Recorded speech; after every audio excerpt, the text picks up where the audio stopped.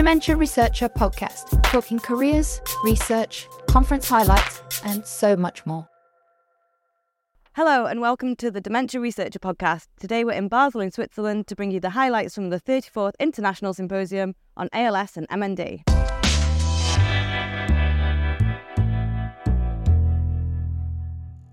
I'm Alice Griffiths and I'm an NIHR Senior Research Fellow at the University of Sheffield, and I'm delighted to be guest hosting this show. Let me start with today's fun fact. Basel is a cultural and pharmaceutical hub at the crossroads of Switzerland, France and Germany, boasting the world's oldest art collection and being the home to the headquarters of pharma giants. All great reasons why it makes a wonderful home for this year's symposium. As ever, in these conference highlight shows, I'm joined by researchers who are going to share their event highlights to provide a snapshot of what has been talked about this week. Let's meet the guests.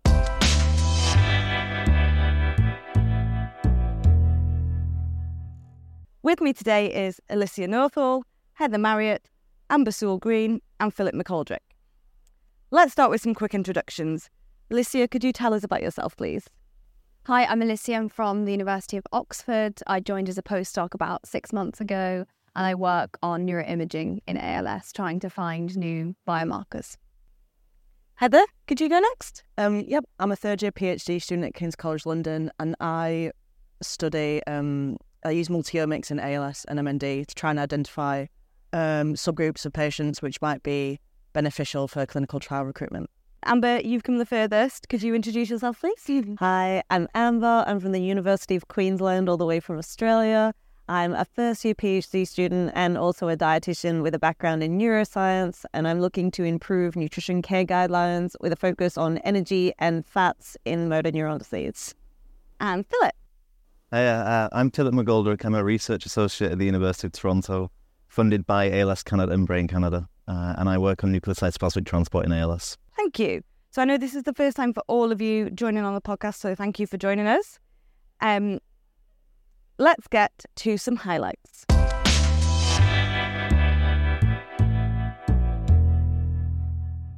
So I'm sure listeners already know the format, but what we do is go around the room a couple of times and each person shares one of their favourite talks and posters, and then we'll just have a chat about them.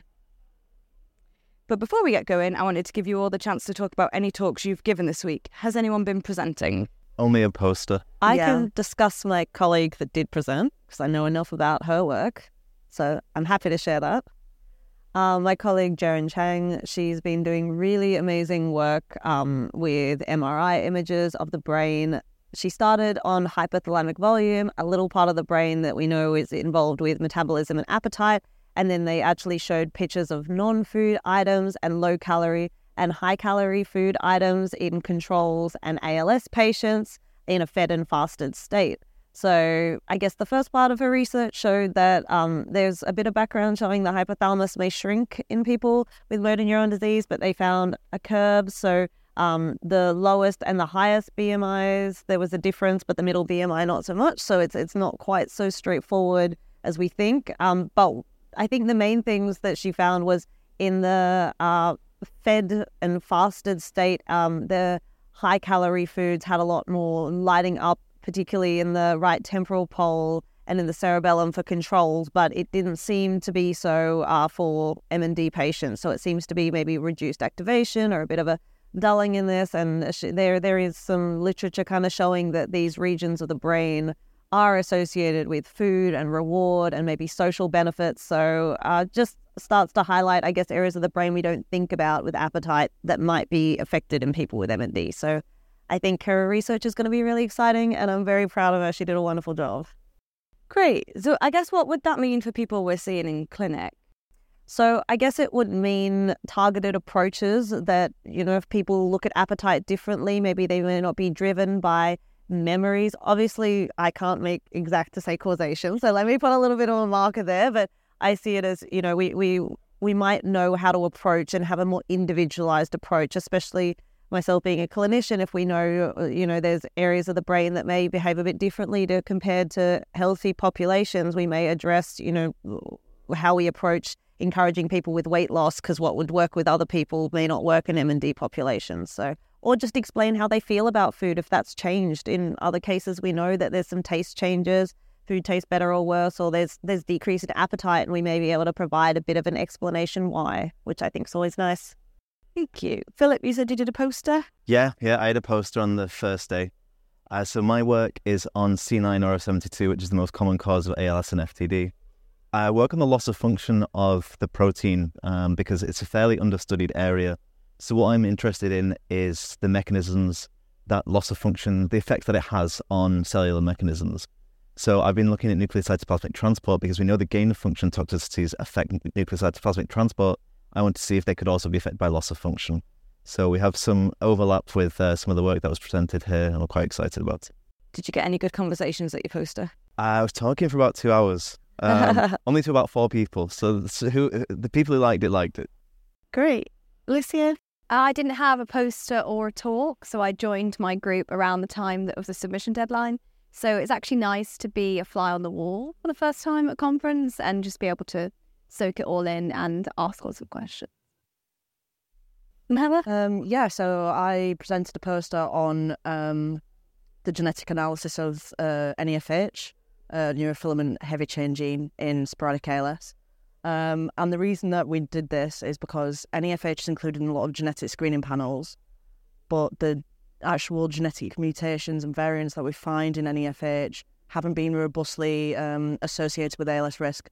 So we wanted to try and characterise that further and actually see if variants do modify ALS risk by performing a large-scale screening analysis of the Project Mine ALS sequencing cohort. And did you have any good conversations? Yeah, there was a couple of people that were interested, although they were wet lab people, and I'm a pure bioinformatician. I couldn't really answer their questions that well, but that's the sphere, isn't it? Yeah. So they're doing similar work from a different angle. Yeah. So we confirmed previous reports in the literature which say that variants in a specific domain of NEFH, the tail domain, which affects phosphorylation of the protein that is found in the serum and CSF. They actually said that perhaps the mutations are driving the phosphorylation. So they're really interested in tackling it from a different approach, like introducing mutations into in vitro models. So it's quite nice to sort of gain a perspective from the other side. Great. So shall we move on to everybody's highlights? Philip, do you want to go first? Yeah. My first highlight was a talk by Gary Armstrong from McGill University in Montreal in Canada. And Gary's he's used CRISPR to modify endogenous zebrafish TDP43. So this is a much more physiological model of disease. And he's aged the fish and performed lots of behavioural and imaging assays. And I think it's really important because then this is a physiological model in a small animal model, which is much more tractable for other experiments. I think it could be very, very powerful. And what was it you enjoyed about his presentation? Everything. It was, I think it was really good characterization. Yeah. Really good characterization and really good, would have a lot of power. And a lot of translatability for different studies. Great. Amber, do you want to tell us about your first highlight? Yeah, I'm going to start a little bit broad, and I guess something I was surprised and really enjoyed is the focus on quality of life and the actual lived experience of the disease. I think there was a really huge representation of studies on psychology, studies on quality of life, studies on nutrition, studies on allied health that span through the posters and through the talks.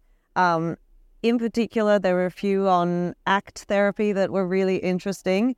There was also one by Anita Miyoshi, and she talked about just how to manage behavioral changes. Because I guess we see, maybe 15% of people with ALS will have that FTD spectrum, but then still more, around 35%, will actually still present with those behavioral changes of things like apathy. And if we can understand that as clinicians and then actually relay that to the carers that know your partner or your child or whoever it may be is not depressed, they're just struggling with motivation, that can actually really change the course of how they behave and how they interact. So I think that was presented some really powerful guides for carers and clinicians, and for clinicians to share with carers. Yeah. Is that the Mind Toolkit? Mind Toolkit, yeah. So I'm really excited, and I think in what I've looked at and seen as a clinician is there really is that lack of standardization. So at seeing those toolkits come out and actually looking forward to a future where there are online tools for clinicians and carers is something I think is really exciting. Great. So you've been kind of looking at things from how will this be helpful as a clinician and a researcher? We run research, I'm a clinician myself, but we also run research clinics. So we see a lot of the human side of it 4 days a week. So really you get that hands-on patient and care experience. So I'm always kind of keeping that in the back of my mind as, how to better standardize it, how to improve quality of care. Yeah. Great. Thank you. Lucia? So I think most of my highlights are probably from the neuroimaging sessions, but I think I'd like to start with something that was not exactly in my area. So the talk by Hallie Cropper, I hope I said the name right, from the University of Illinois, which was focusing on a couple of things about how injury can perhaps predispose certain people to develop MND. And of course, not everyone who has injuries develops MND, but she had a population of patients who had been involved in exercise, mostly high-level exercise, I think. Hopefully I didn't get that wrong.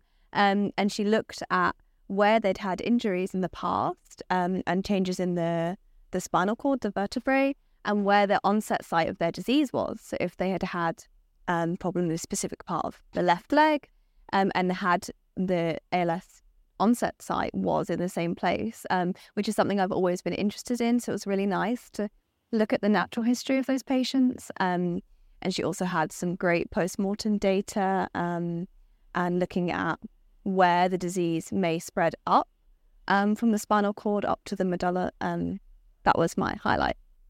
That sounds really interesting. So is she looking at specific types of sport? So I'm not sure exactly, but she had a sample of, I think, 18 patients and 8 with post-mortem. I'm not sure if they were exclusively patients who had a history of high-level exercise, or it just happened to be the case that a lot of them were involved in sports. But I think it's one of those things that's so complicated when we think of lifestyle factors like diet and exercise. But they're understudied, and I think that a lot of patients and their caregivers are just interested in risk of exercise and things like that. Yeah, and I think especially with there being kind of some high-profile people in the media who have got sports backgrounds, that kind of draws attention to that kind of work, doesn't it? Yeah, definitely. There's lots of people who are doing those challenges while they've still got motor function left. Really inspiring, I think, to the whole community.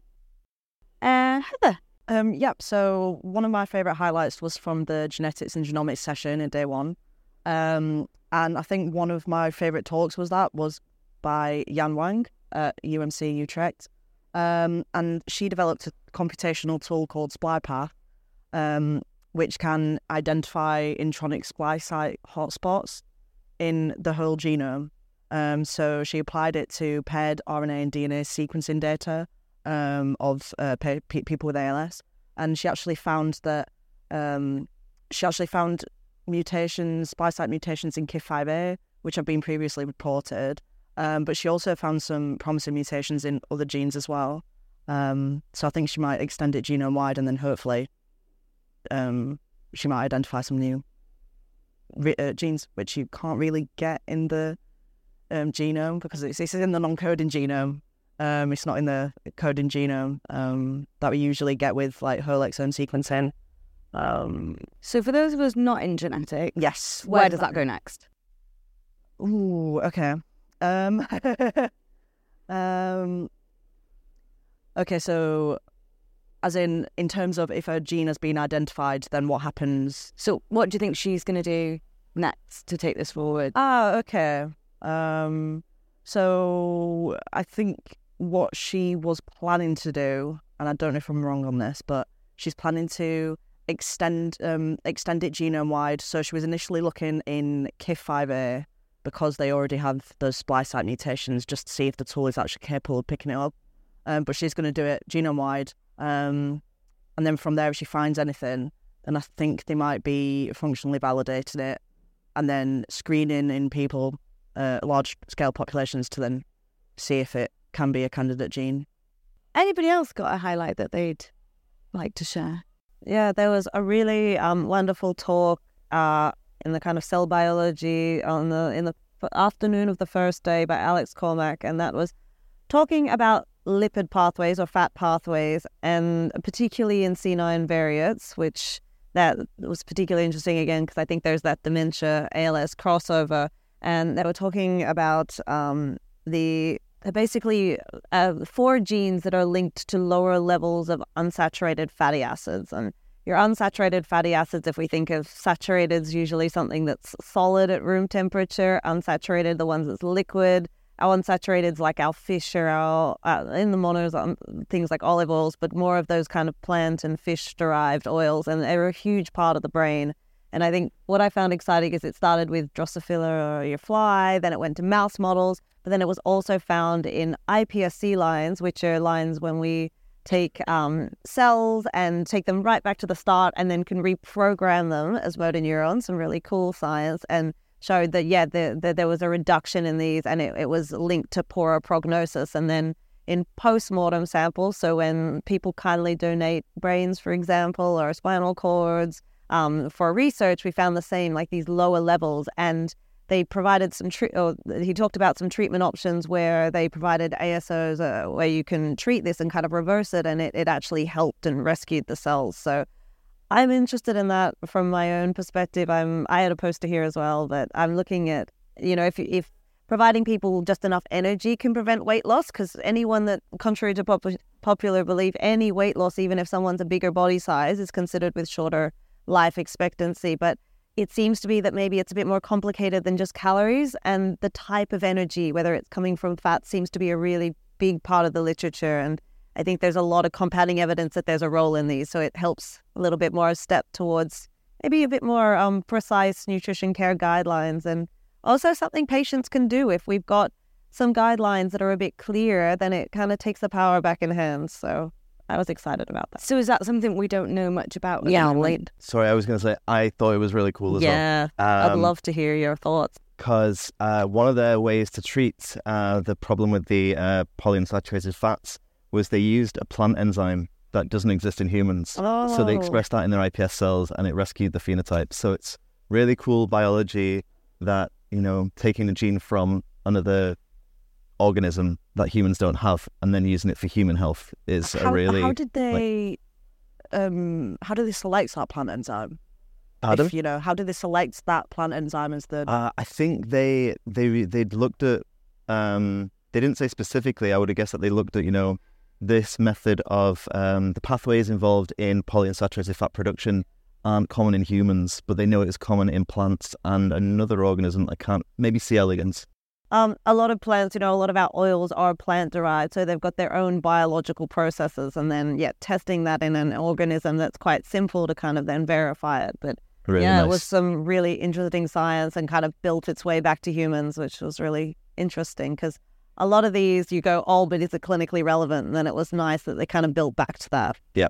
And then one of the phenotypes that they rescued, which is ALS relevant, was vulnerability to glutamate, which can cause excitotoxicity. So then this plant enzyme was beneficial in an ALS context, not just in the lipid. It's really, really nice. Exactly. And we've seen that theme of cortical hyperexcitability, and that perhaps that's potentially maybe one of the starting points, that the region of the brain that might have that hyperexcitability, or just, the neurons are overfiring, then might relate to the map of whatever body part it is. And that might be the area of the body that first gets symptoms and spreads. So yeah, really exciting. So it feels like that's got potentially quite exciting trajectory forward. I think so. Yeah. I think it's got a lot of promise. I think the cortical hyperexcitability thing, it's a major feature of ALS, but it comes up in a lot of different fields because for neuroimaging, it's really important for us and can be measured using TMS. But my colleague, Michael Trubshaw, presented his work today using magnetoencephalography. It's a different kind of imaging technique, like EEG, but with better spatial resolution. And he was showing that this replicating a lot of early results in ALS, where beta power is decreased, which is the oscillations related to motor function, but also showing data from asymptomatic carriers of C9 and SOD1 mutations, and showing that cortical excitability is increased in those patients who are symptom-free entirely. Yeah. So I think it is one of the earliest markers of the disease. That something is going on. Yeah, and it's linked to all the different fields. It's not just neuroimaging. It seems to be kind of cropping up. Yeah, absolutely. Great. Heather, another highlight for you? I saw a really nice poster by one of the patient fellows, Rick Kelms, and what he was doing is he creates artwork online using several different tools, and what he's trying to do is get lay summaries that the University of Sheffield have done with readable research, and then he just transforms it into a picture. And it was amazing to see all of the pictures. And he was walking through them all. It was so good, honestly. Can you give us an example of what one looked like? Can you remember any of them? There was so many, but there was so there was one. This was based on his own experience with MND. It was a beautiful garden, loads of butterflies, loads of plants. Because he was like, "Oh, the journey, you never know where it's going to take you. The journey's beautiful. My wife's walking it through with me." And he says you just get a different perspective on life, and that's one.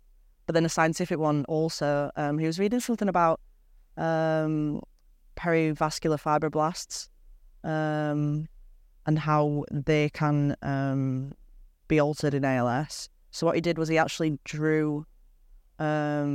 He was drawing the whole parasite, blood-brain barrier. He got a lovely little picture, but he didn't look scientific at all. It was so good. Yeah, and I guess great seeing posters by people living with MND as well. Yeah. And I thought it was really nice as well seeing the patient fellows with their beautiful scarves. Yeah. I thought it was like a really nice, non-stigmatizing way of saying this is how I'm identifying here. So I really... did anyone else see a poster by someone living with MND or that had a contribution from someone with MND? I saw a few, but I don't think I could give any concrete examples. So many posters. It is. It gets a little, a lot that your brain is so many through. posters. I didn't see any posters by the patient advocates, but I spoke to a few of them, and they're very, very impressive people. Their scientific knowledge was way beyond what I thought it was going to be. It was very enlightening to talk to them. It was really enjoyable. Also, they're so motivated. I mean, the conference is exhausting, even for the scientists where, you want to discuss all those tiny details with someone you meet at a poster session. Yeah. But you're exhausted throughout because it's a lot of work, and the patients are so motivated. It's inspiring. I saw an interesting post that was presenting clinic data, and it was really interesting because this woman was from the States, and she was saying, would this work in the UK? It was like satisfaction cards that were given out at the ALS clinic. And she said it helps people know which ALS clinic to go to. She was like, would that happen in the UK? I was like, well, you could do your satisfaction survey, but it's still the one you go into. But they'd done little flyers for people to take away with them. So you could look at all the data online, which I've never thought of doing before. Yeah. But she was like, you just scan the QR code, gave me a flyer, and off we went. Does the scan bring you to a survey? So it takes you to a website which highlights their survey findings for all the different clinics around the US. Yeah. I'm not been on it yet. So it's like Yelp for clinics. Yeah. But beautifully presented. And she was like, oh, we've got a graphic design team who helped us do this. And I thought, very, very impressive. So we're going to get kicked out the building in a few minutes. So has anyone got one final highlight? I did like, I can't name the specific talk because it's just come to mind. I didn't prepare, but I think it was on the first day or the second day, there was a focus on a clinical care session. And there was a talk about non-specific caregivers, so not people who are trained or employed to be caregivers, but people in the home or colleagues, friends. They said it could be anyone, someone who regularly drives you to the hospital. But that was really amazing because they focused for a long time on the, psychological stress and the implications of being a caregiver and how difficult that is. But also they finished with such a positive note about the benefits. So they asked all those non-specific caregivers to summarize their experiences. And it was really nice to see that, especially if it was someone in your family, you felt closer to them, you valued the time more with them. And it was nice to end on a positive note about MND. Could I also add, in the final session, the prize won by Neil Schneider and his team, which was incredible for developing a FUS antisense oligonucleotide treatment. And we met one of the patients, and they've been not declined in 3 years from a very aggressive form of ALS, and it was very emotional. I thought it was beautiful. Yeah. It was amazing. And just as a bit of background, if viewers don't know what that is, FUS is a very aggressive form that typically is juvenile or found in children, and death is usually within about a year, sadly. And he developed a treatment that he started on one patient, and today we actually saw someone who'd actually improved and is still living 3 years later, which is phenomenal and something quite groundbreaking, and I think gives a lot of hope. And I think this whole conference gives a lot of hope because there are a lot of positive steps and treatments that before we went, oh, there's no treatments. Yeah. I don't think I can confidently say now that there's no treatments in my talk anymore. So Yeah, you're so right. That feels like a positive place to be. Yeah. Great. So that's about all the time we've got to talk about highlights. But before we go, let's just have one final question. So what advice would you give to anyone who's heading to an event like this and maybe presenting for the first time? Lucy, do you want to go first? Oh, presenting for the first time. I would say it's a bit different if it's a talk or if it's a poster, but to talk slowly and try to keep it simple, one message at a time. And it's very easy for us to give 3-point answers sometimes. We're at point 1 or point 2, and I think it's better to keep things short and be excited about your research. As soon as you get talking, you'll just enjoy it. So great. And then Todd? I would say don't assume that everybody that comes to your poster it works in that specific subfield. I got some patient fellows coming to mine, and also wet lab scientists. And at first, I did assume that they were bioinformaticians, and then I realised, and then it's just about adapting the language. So keeping the message consistent, but adapting the way you explain it. Yeah. Great. Philip, I think. I'd say 2 things. This is my first international meeting for 3 or 4 years, and I flew from Toronto and arrived the day before the conference. So I was jet lagged the first day, and I was miserable, even though I was trying my best. So I think if you have time, if you're doing a long journey, if you have time to not go straight into the conference, it's good. But the presentation's important. Walking around and meeting people is just as important and enjoyable. And I get a lot more work, like collaborations and opinions from people that way as well. So I guess if you're not confident in doing that, how's good to approach people? Just have to try. Yeah. Partner brave faith. Yeah. I usually try and not to interrupt people. I'll see someone who I want to talk to and wait till they're walking past the poster by themselves, or get them in a lunch break, introduce myself, and say I usually compliment them. Say I like your most recent paper on whichever topic. Everyone likes to hear that. So then they're receptive, and yeah. Great. So poster session's quite a good time to catch people. I definitely second the travel thing. We arrived the day there was a snowstorm in Munich, and I ended up in Paris for a night unexpectedly, which is not bad in hindsight. But definitely give yourself a couple of days before if it's an event internationally. In terms of posters, I'd say think of it kind of like you're delivering a story. You don't need to say every single thing on your poster, but I'd also say it's a cross between a story and a conversation. Ask if someone knows something and if they want to know more about it, and have those pauses and have that interaction to say, oh, what do you think about this? And then give your thoughts like, oh, wow, well, actually, this is what I think from this, but that's a really fascinating point. So keep it conversational as well, and ask, and, don't just talk with is probably my recommendation. Thank you. And I think one highlight for all of us has been the lunch here. Oh, gosh. It's a bit sad. I'm not going to be fed coffee and cake every few hours. And the frequency of the food and drink here has been fab, hasn't it? Great. So that's all we have time for today. I'd like to thank our brilliant guests, Alicia Northall, Heather Marriott, Amber Saul Green, and Philip McColdrick. You'll find more information on the event and all the sessions at symposium.mndassociation.org. And of course, you'll find bios on all of our guests and a transcript of the podcast on the Dementia Researcher website. But for now, I'm Alice Griffiths, and you've been listening to the Dementia Researcher podcast. Bye. Bye. Bye. The Dementia Researcher podcast was brought to you by University College London with generous funding from the UK National Institute for Health Research, Alzheimer's Research UK, Alzheimer's Society, Alzheimer's Association, and Race Against Dementia. Please subscribe, leave us a review, and register on our website for full access to all our great resources. dementiaresearcher.nihr.ac.uk